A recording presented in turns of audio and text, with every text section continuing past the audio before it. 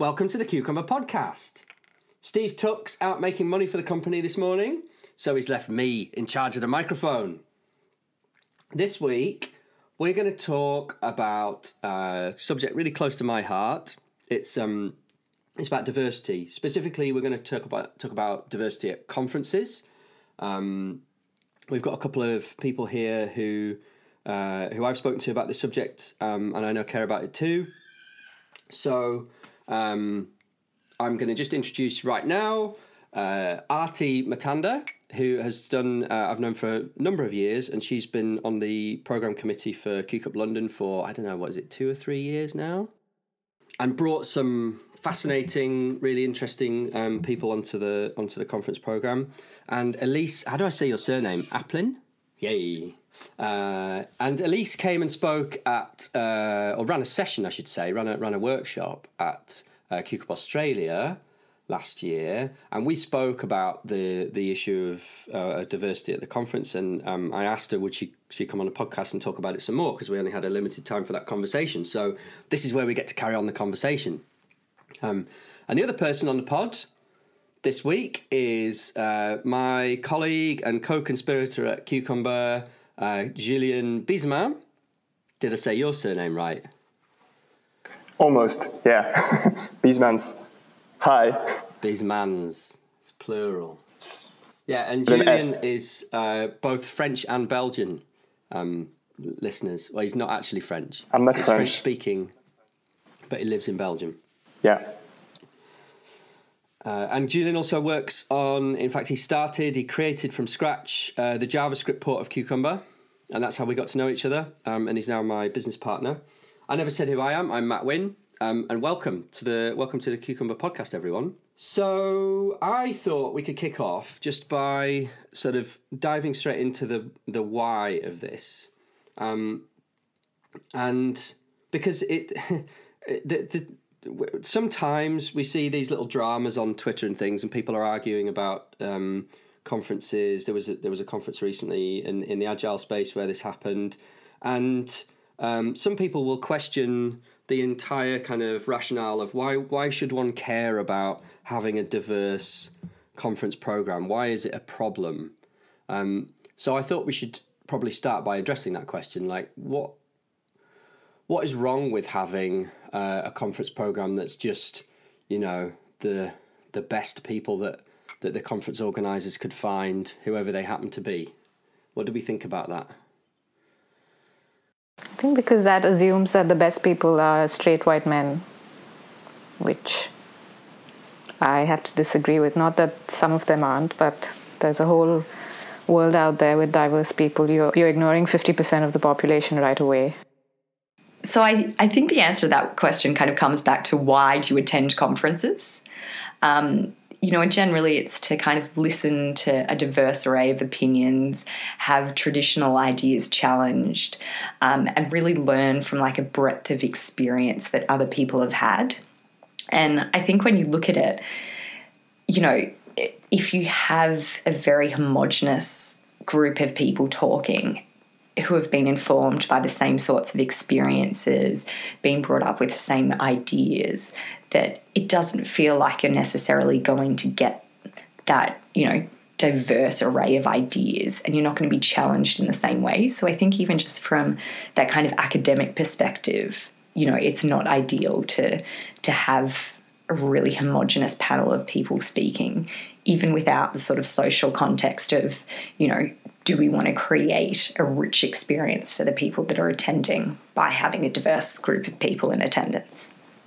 I think one of the best examples of how this affects, and I know this isn't about conferences, but, like when Apple came out with Apple Health, there was nothing in there for women's periods. And, you're right away, you're ignoring 50% of your population or your users. And that happens when you don't have a diverse workforce as well, and it all trickles down to that. Well, I had a question because there is a thing that I hear a lot, especially from white men in different, mostly development communities. Like they're wondering if pushing diversity in the speakers, at conferences, having more diverse speakers is like kind of unnatural and will lead to having actually a panel of speakers which is not reflecting the reality of the community. And some people are really bothered by that. I don't really understand why, but what do you think about this thinking? And what would you say to those people? So I think I'm not sure if my aim with every conference that I attend is to see the panel of speakers reflecting the makeup of the industry as it stands now. A lot of the time I'm going there to listen to people talk about challenging the status quo and challenging the dominant logic of the industry, the types of things that we talk about. And I don't think that you can necessarily do that and have a really forward-looking conference and forward-looking ideas if you're constrained by, the current status quo and what the industry looks like now. So that's my feeling on it. I don't think I've ever heard a stated sort of ideal that we should just be mimicking the way the community exists now and making sure all our events just kind of portray that. That might be because, I hope that the structure of the industry as a whole will change and become a more diverse place that's more accepting of people from, different minorities, not just women. That also is a little offensive to me because it sounds like a UKIP, slogan to me, where it's like, why can't we continue having our little boys club, and why do we have to include other people in this club? Yeah. The whole problem is that tech has become this, old boys network, young boys network, I guess, and that's.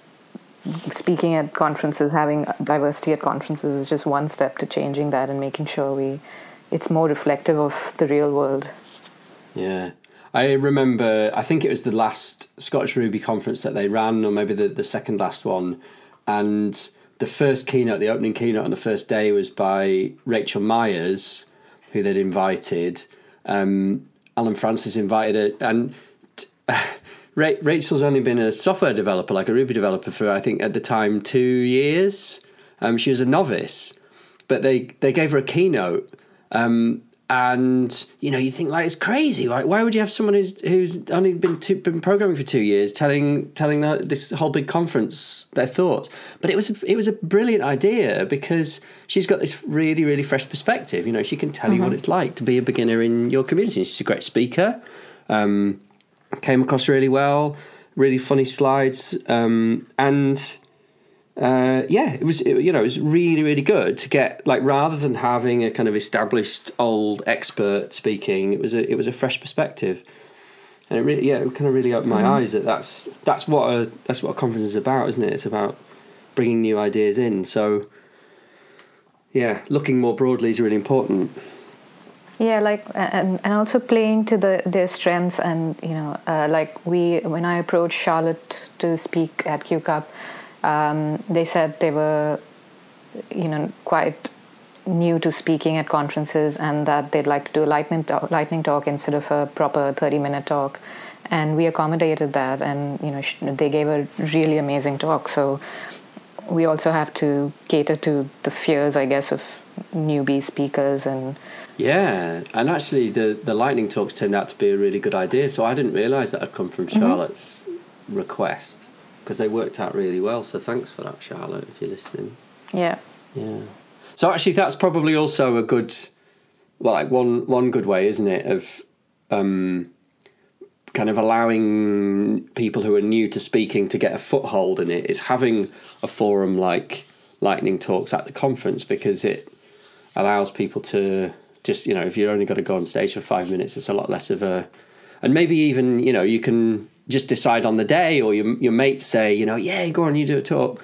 And so you haven't had the kind of overhead of sending off a proposal or anything. You can just stand up and speak for 5 minutes. It's a good way to kind of break the ice. Yeah. So, okay. So we understand that it's a problem from the point of view of, like, if you're organising a conference and you want it to be a sort of stimulating environment for actually generating new ideas and stuff, it's good to have a broad range of different people speaking on stage. What else about them? What's the I mean, as a woman, what's the experience like to be at a conference when kind of most of the people that are standing on stage speaking are men? Does it make a difference, or vice versa? If you go to a conference where the representation is more balanced, does it make a difference to your experience, you think?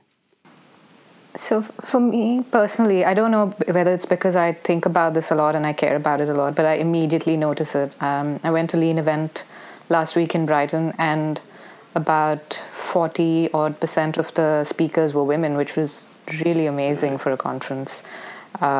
Usually it's, you have a token, if you're lucky, you have a token speaker who's a woman or an ethnic minority. So it was great to have such an amazing lineup, and it just proves that there are so many smart people that you can choose from that aren't the stereotypical white men. And again, this is nothing against white men. It's just like there are more people out there and more diverse views that I'd like to hear. But like I said, I don't know if that's because I care about this that I notice it, or if others don't.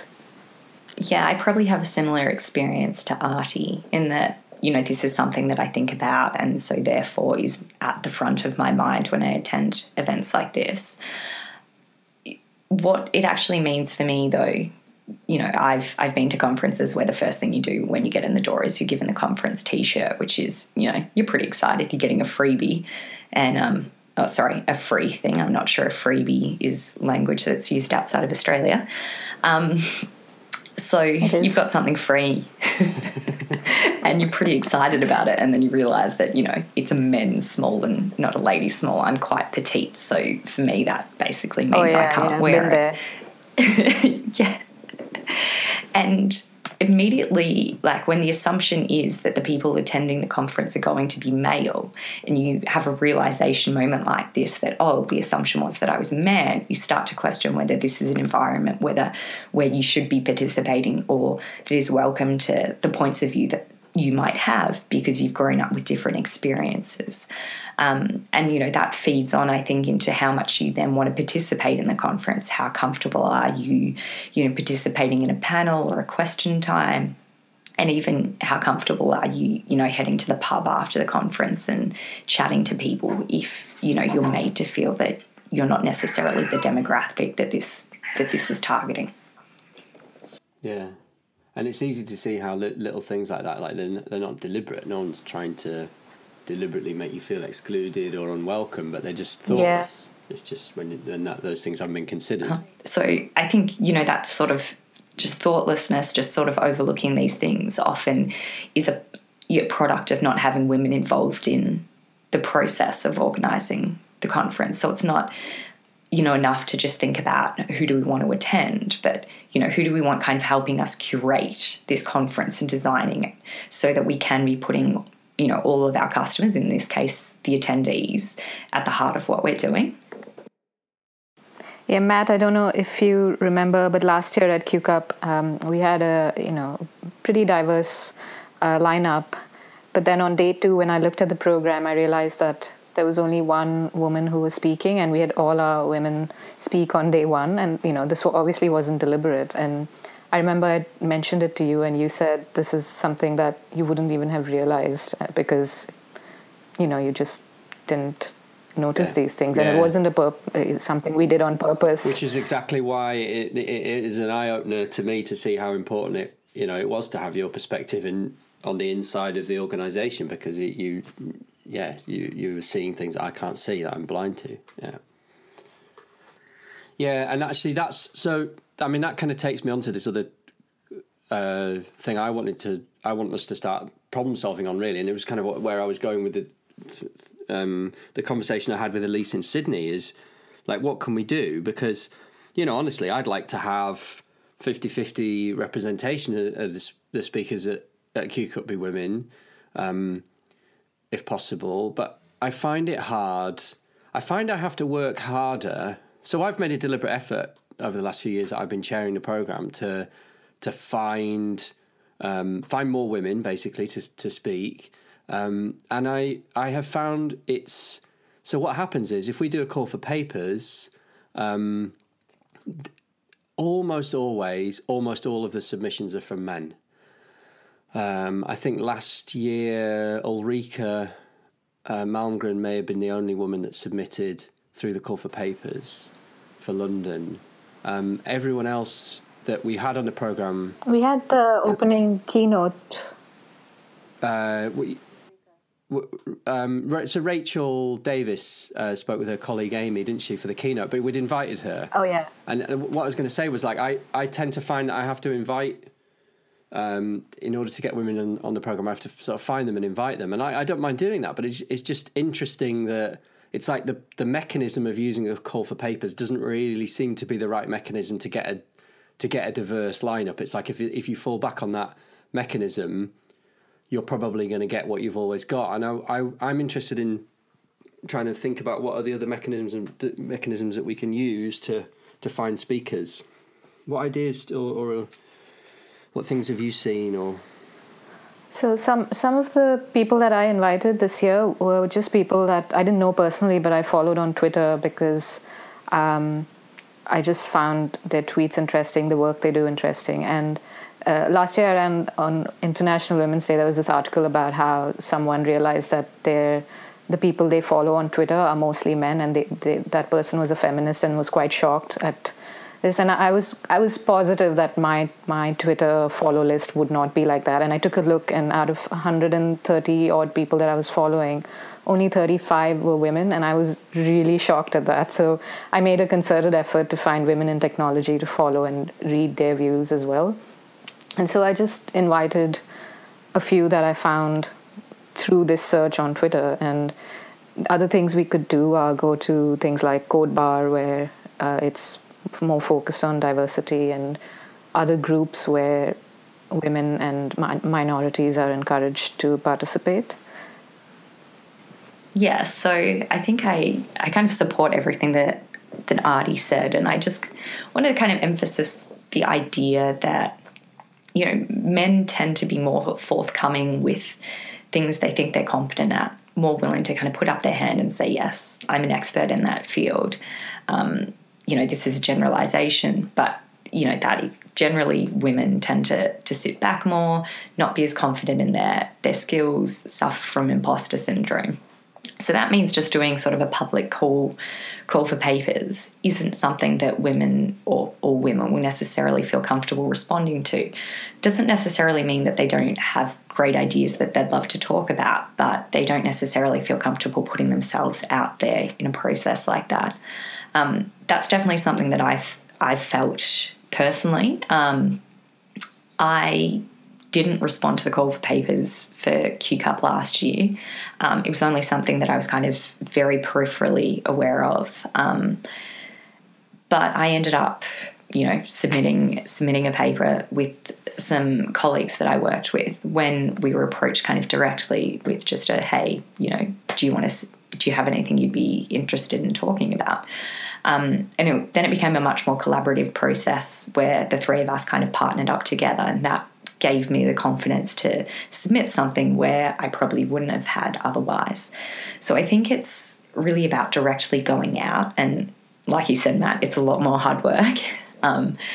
It's finding those groups that represent women who are in your target audience, you know, finding the meetup groups that are female technologists in your area and letting them know that you're actively seeking papers from people from diverse backgrounds, and that you are committed to making a conference that is open to all people. I think that goes a long way to making people feel more comfortable saying, yeah, okay, maybe this is something that I'm good at or that I'm qualified to submit to. I was saying how when I first spoke at QCup, I would never have volunteered, but my boss at the BBC at that time, Richard, you know, asked if I would speak, and I was still terrified, but agreed to speak with a colleague. And so, you know, and then I did that twice, spoke with someone twice at a conference, and then this time I spoke on my own, but I only had the confidence to do it because it was a lightning talk, and I was like, you know what, it'll be done in 10 minutes, and what's the worst that can happen?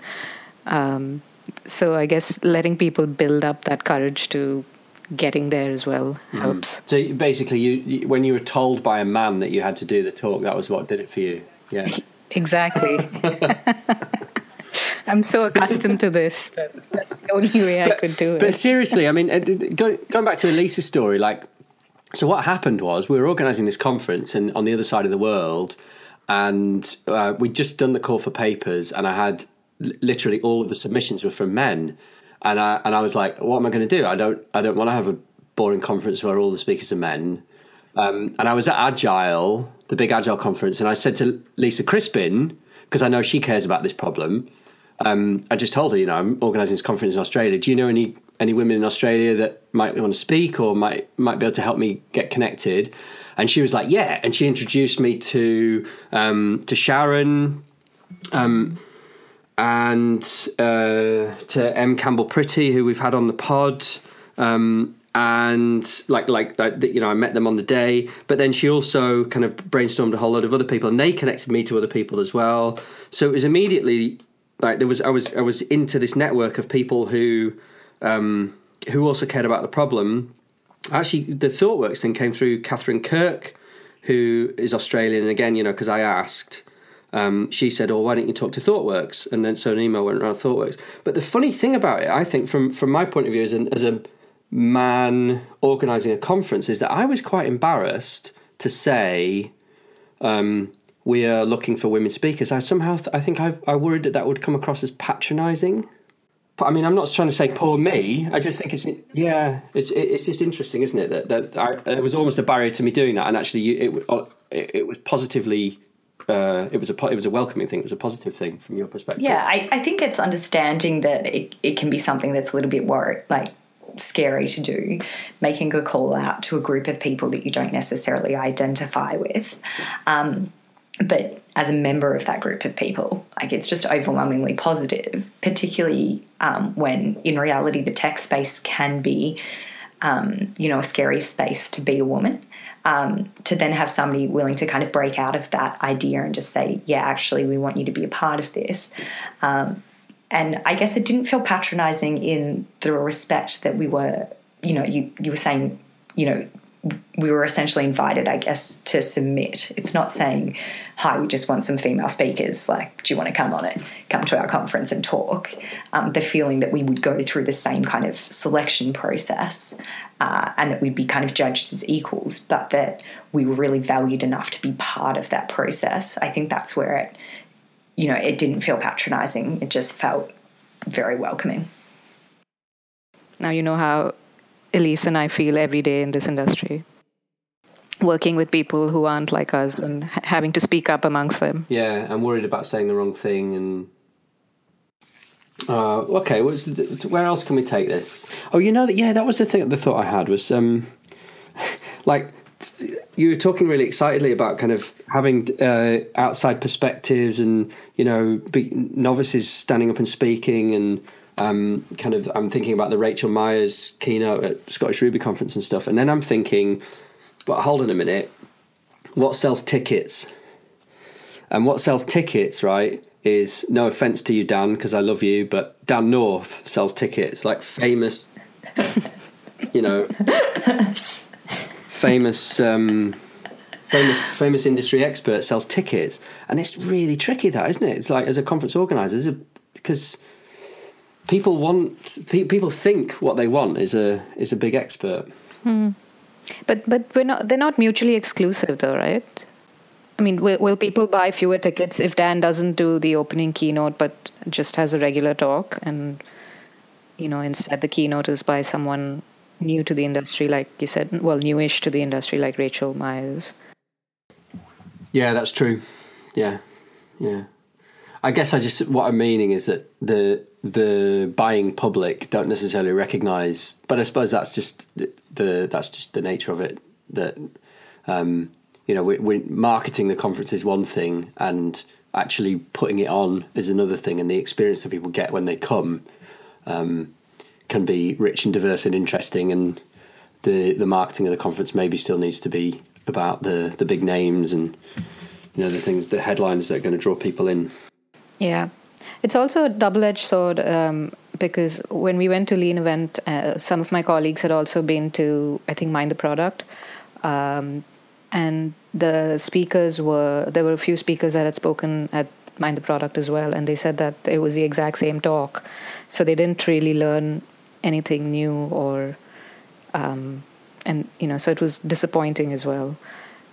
And I think a lot of the professional speakers, if that's a phrase I can use, do recycle their talks a lot. So it's another, advantage to get fresh, new ideas in. And I think, given that, a conference is not just one speaker, that your Dan Norths might be your draw card, but you've still got a lot of space to make available to people who haven't necessarily got the same profile, and moving forward, building a reputation as somewhere where, the older stalwarts of the industry come, but also the newer up-and-coming people with, different ideas come as well, and sort of having, building diversity is one of the selling points that, the ideas that we have are from all ends of the spectrum. We also talked about childcare, which interestingly ASLAC asked for, but that would be a great thing to do as well, provide childcare. I don't know if any conference does that. One of my great inspirations actually for this is a conference organised in Scotland up here, Scotland JM. Pete, the guy that organises that, is really pushes diversity a lot, and he creates a really kind of really friendly, welcoming conference. They get a really good balance of speakers and attendees, and it's a really nice atmosphere there. It's a really lovely conference, and we sponsored the childcare actually this year because they that's the first year he's doing it, but they've organised a creche. So even if you're a single parent, you can still come along to a conference and bring your kids with you and put them in a creche. And I think that's a really cool idea. Awesome. And I think Seb's doing it for the XP conference as well, which is also in Edinburgh. Right, well, that has been a brilliant conversation. I've learnt loads, and thank you ever so much for getting up early, staying out late, whichever time zone it is that you're in. Thanks a lot, Elise and Artie. And, we'll be organising the QCUP Sydney conference. If you want to increase the diversity at Sydney and send me there, Matt, I'm open to it. And send you to Australia, you're open to that? Yeah, I'll consider it. Will you do a keynote talk? Tell you what, I actually would for a ticket to Australia. There we go, Theo. We might just have our conference chair. Obviously, business class. I like your style. Yeah, that's your way of backing out, isn't it? No, I'm not backing out. I'm